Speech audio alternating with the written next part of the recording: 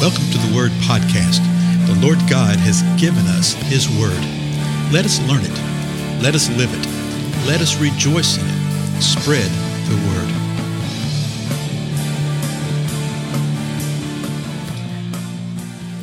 Blessings, everybody. This is Dale. Thank you so much for joining with me today.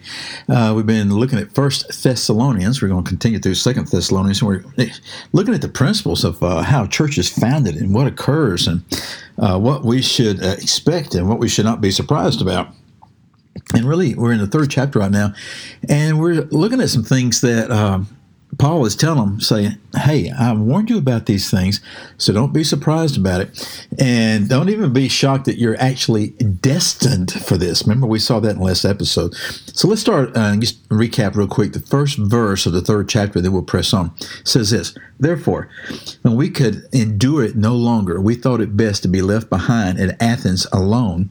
And we sent Timothy, our brother and God's fellow worker in the gospel of Christ, to strengthen and encourage you as to your faith. So he's telling them what they already knew, that, he wanted to know what was happening with them, and he couldn't endure it any longer. I love that because it sort of gives insight into how we can be sometimes. We want to know what's happening. We want to know what's going on. So he sent Timothy down there, and Timothy had come back and reported some things to him. So we'll see that in just a moment. So verse 3 says this.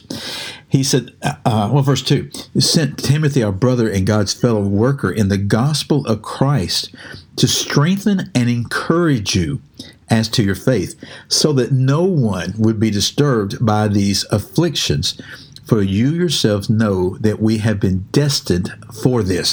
So that's the big thing he's driving home with him, is that these afflictions, these trials, these persecutions, these things that came against them because of the faith, that they had been destined for that. Don't be surprised by this type of thing. Verse 4, he continues with this thought. For indeed, when we were with you, we kept telling you in advance that we were going to suffer affliction, and so it came to pass, as you know. And so Paul is talking about himself and his entourage, but also them. He said, when we were there with you, when you heard the gospel from us, we told you in advance. And apparently it was repeatedly, we kept telling you in advance that they would suffer affliction. And he says, it's come to pass. Verse 5 says this, for this reason, when I could endure it no longer, there he says that again, he reiterates that idea, when he could not bear any longer not knowing, he said, I also sent to find out about your faith, for fear that the tempter might have tempted you, and our labor would be in vain. Now, Paul uses that phrase several times in his writings, that his labors would be in vain.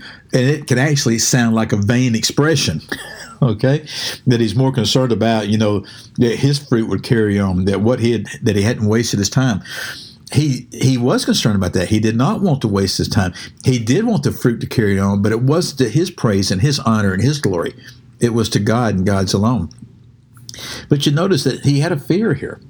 He said, for fear that the tempter might have tempted you. Now, this wasn't an unrighteous, ungodly fear. It is an awareness that the tempter is going to tempt. And he was concerned that the tempter might have tempted them and draw them away from the faith. He said, that's why I sent to find out about your faith, for fear that the tempter might have tempted you. The tempter, that's an interesting phrase. The Satan, and I've learned some things about that in recent months related to Satan. That's not really a proper name per se from the Hebrew scriptures. That his name's not Satan, but that the word means the tempter, okay, the deceiver. And so it became like a proper pronoun, a proper name for it. But there's all sorts of things that can tempt us, okay? All sorts of things that can play that role of the Satan. And so, the proper way of expressing it is actually putting the article in front of it, the Satan. So for fear that the Satan, the tempter, might have tempted you, and that our labor would be in vain. So listen to what he says in these next three verses. Verse 6, but now that Timothy has come to us from you, he has brought us good news of your faith and love, and that you always think kindly of us, longing to see us just as we long to see you. So he's letting them know, hey, Timothy's reported back, and we are ecstatic. that you long to see us in the same way that we long to see you.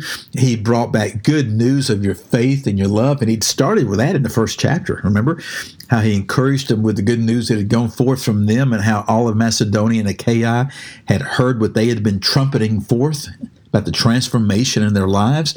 He said, we are so excited to hear that, and we long to see you in the same way that you long to see us. So verse 7 says, for this reason, brethren, in all our distress and affliction, we were comforted about you through your faith. So he's letting them know we're still going through distress. We're still going through affliction. But one of the distresses and afflictions is not you. He says, we are comforted about you through your faith. Now, that's really, really interesting, because he wasn't comforted about them because of the things they were doing, this and all that kind of stuff, but it was because of their faith. We get so distracted by the side issues and the corollary issues of things, okay? And he was most interested in their faith and where they stood in relationship to the Most High God. And that should be a primary concern we have with anybody is, where do you stand with God? What is your relationship with God? Too often when we do share the gospel, when we speak of things of the gospel, it's more from the perspective of trying to get people to come and play in the same playground where we play, to quote unquote, go to church with us, this type of thing. And that's not the way it should be. He was most excited about their faith. Now watch this. I'm going to start with verse 7 again. For this reason, brethren, in all our distress and affliction, we were comforted about you through your faith. For now we really live if you stand firm in the Lord. That is great. Verse 8, for now we live if you stand firm in the Lord. If you look at what brings life and what brings joy and what is life in the Western world believer, it is not this right here. Usually it's possession of stuff, usually it's possession of what we consider to be blessings of God, etc., etc. What he is saying is what really is encouraging him and bringing life to him is that they were standing firm in the Lord. That is a great understanding right there. What if we were to live our lives and to do everything that we do with the kingdom with the understanding that the joy of life that would come to us would be because people are standing firm in the Lord? I think it would change everything that we do. In the meantime, go read through this first part of 1 Thessalonians chapter 3 and take it before the Lord and see what he says to you. I'll see you again next time. Goodbye.